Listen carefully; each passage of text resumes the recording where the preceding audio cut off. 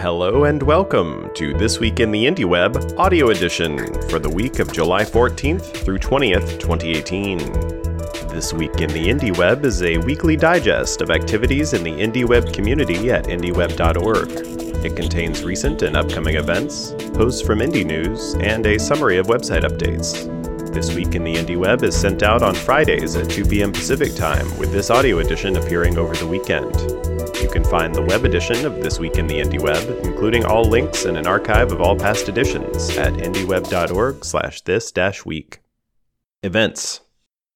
Homebrew Website Club is a bi-weekly meetup of people passionate about or interested in creating, improving, building, and designing their own website. Most meetings take place every other Wednesday from 6:30 p.m. to 7:30 p.m., with an optional quiet writing hour from 5:30 p.m. to 6:30 p.m. beforehand. Join us this Wednesday, July 25th, for another Homebrew Website Club. Nuremberg, London, Baltimore, and San Francisco have confirmed meetups so far. And if you're in Seattle, join IndieWeb community member Doug Beal in restarting Homebrew Website Club Seattle, which is also scheduled to meet on July 25th. If you're an organizer, please remember to update the wiki with information about your venue, times, and how to RSVP. And remember, you can always find info about the next upcoming Homebrew Website Club meetups at indieweb.org/next-HWC. Interested in starting a Homebrew Website Club in your city? It can be as simple as grabbing a friend and heading to your favorite coffee shop, bar, living room, or any other meeting place. You can find plenty of information about Homebrew Website Club, including tips for how to organize your own, at indieweb.org/HWC. Indie WebCamp Oxford 2018, announced this week, will take place on September 22nd and 23rd in Oxford, England. Learn more and help with organizing at indieweb.org/2018/Oxford. The third Indie WebCamp Nuremberg will take place on October 20th and 21st, 2018, as part of Nuremberg Web Week. Volunteers can help with organizing at indieweb.org/2018/Nuremberg. And save the date for Indie WebCamp Berlin, which will be held on November 3rd and 4th. You can learn more and lend a hand organizing at indieweb.org/2018/Berlin. All IndieWeb events follow the IndieWeb Code of Conduct, which can be found at indieweb.org/COC. And all IndieWeb events are volunteer-run, so if you are interested in helping organize, getting the word out, finding sponsors, and more, let us know in the chat at chat.indieweb.org. Podcasts. In episode 18 of the Micro Monday podcast, host Gene McDonald interviews Eddie Hinkle about his relationship to the Micro.blog and IndieWeb communities, his Indie Reader and posting app for iOS, Indigenous, preparing to be a new father, and more. In episode 8 of An IndieWeb podcast, hosts Chris Aldrich and David Shansky catch up after the 2018 IndieWeb Summit. They discuss topics including spam prevention with the Vouch protocol, updates on WordPress and IndieWeb, new developments for indie readers, the return of web rings, and recent posts by Aaron Parecki on Web Mentions and IndieAuth. Here's a brief summary of posts collected this week by Indie News, a community-curated list of articles relevant to the indie web. You can read more or submit posts of your own at news.indieweb.org. Eddie Hinkle at eddiehinkle.com posted My IndieWeb Story Part 1, Jumping in the Deep End. In it, Eddie recounts how he created his current website, built on the static site generator Jekyll, several years after first learning about the indie web. As he has added features and posts, now over 10,000, he finds that Jekyll can no longer keep up. In a future post, Eddie will talk about the next steps for his website. Chris Aldrich at bafosako.com published a piece at A List Apart titled Web Mentions, Enabling Better Communication on the Internet. In it, Chris describes the plumbing behind this key indie web building block, which enables a post on the web to be notified when other posts link to it.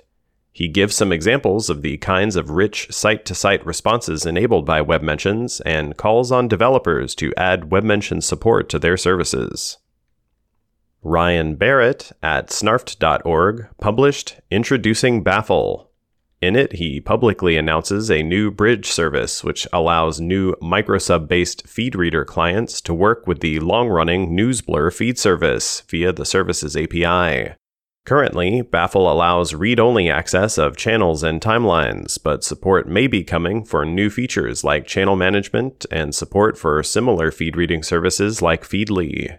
You can try Baffle now at baffle.tech.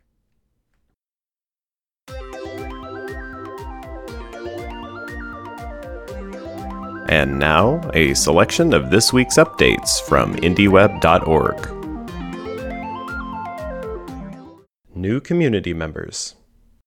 Eric Woodward joins us from itsericwoodward.com. Eric is a geek, coder, gamer, tinkerer, husband, father, server admin, web developer, and American cyborg, though not necessarily in that order. Tom Gardner joins us from tomgardner.me. Tom is a software developer by day, asleep by night. Tom is also an aspiring chiptune musician. Tim Swast joins us from timswast.com. Tim is a husband, artist, programmer, and technical writer. He works for Google Cloud as software friendliness engineer in Seattle. If you haven't already, now is a good time to create your own user page. It's a great way to introduce yourself to the IndieWeb community and to collect the things that you are working on or want to work on for your personal website. For more details, visit indieweb.org/wikifying. Community and concepts. Laura Kalbig at laurakalbig.com posted Beyond My Means. In it, she discusses the many ways that IndieWeb practices around owning and controlling one's content online can be beyond the means of people who want to do it. She details several kinds of costs that can put the practices out of reach, including financial, time, technical ability, confidence, and accessibility. Don Norman, writing for Fast Company, published Why Bad Technology Dominates Our Lives.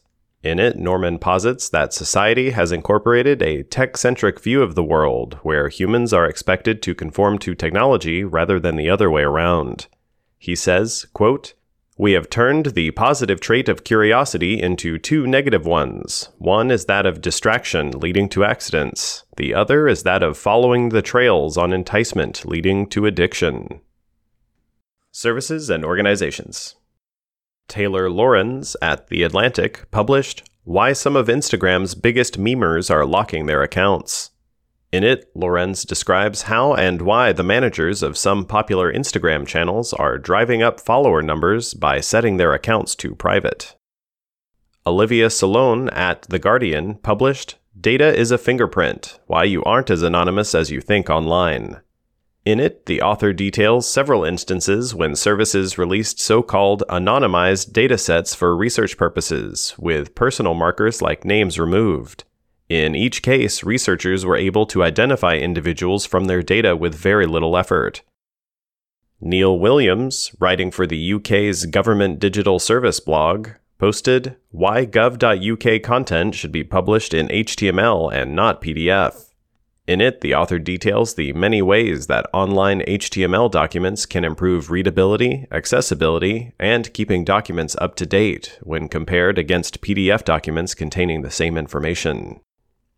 Read It Later app and service Instapaper announced that it is buying itself back from visual bookmarking silo Pinterest.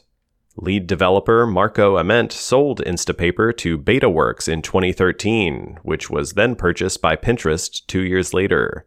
The new owners, newly formed Instant Paper Inc., say that users of Instapaper should see few changes in the near future. IndieWeb development. A couple of articles about design were shared around the community this week. In Why Tech's Favorite Color is Making Us All Miserable, Amber Case shares research into the impact of bright blue displays on mood and sleep, especially at night. And David Copeland at brutalist-web.design calls for web designers to focus on content and use HTML elements as they were intended to keep their sites accessible and usable across the widest range of devices and users. Other new terms on IndieWeb.org this week include Sonic, Emojli, Who Is, Latergram, Issues Link, Kumu, Live Tweeting, Rel, and Thimble. Check the newsletter for links to learn more about or add detail to these new terms. That's going to do it for this week. Thank you for listening. This English version of This Week in the IndieWeb audio edition was read and produced by Marty McGuire. If you have suggestions for improving this audio edition of the newsletter, please feel free to contact Marty in the IndieWeb chat. This Week in the IndieWeb and the Indie News services are provided by Aaron Parecki. Music for this episode comes from Aaron Parecki's 100 Days of Music project. Find out more at 100.aaronparecki.com. Learn more about the IndieWeb at indieweb.org and join the discussion via Slack, IRC, or the web at chat.indieweb.org.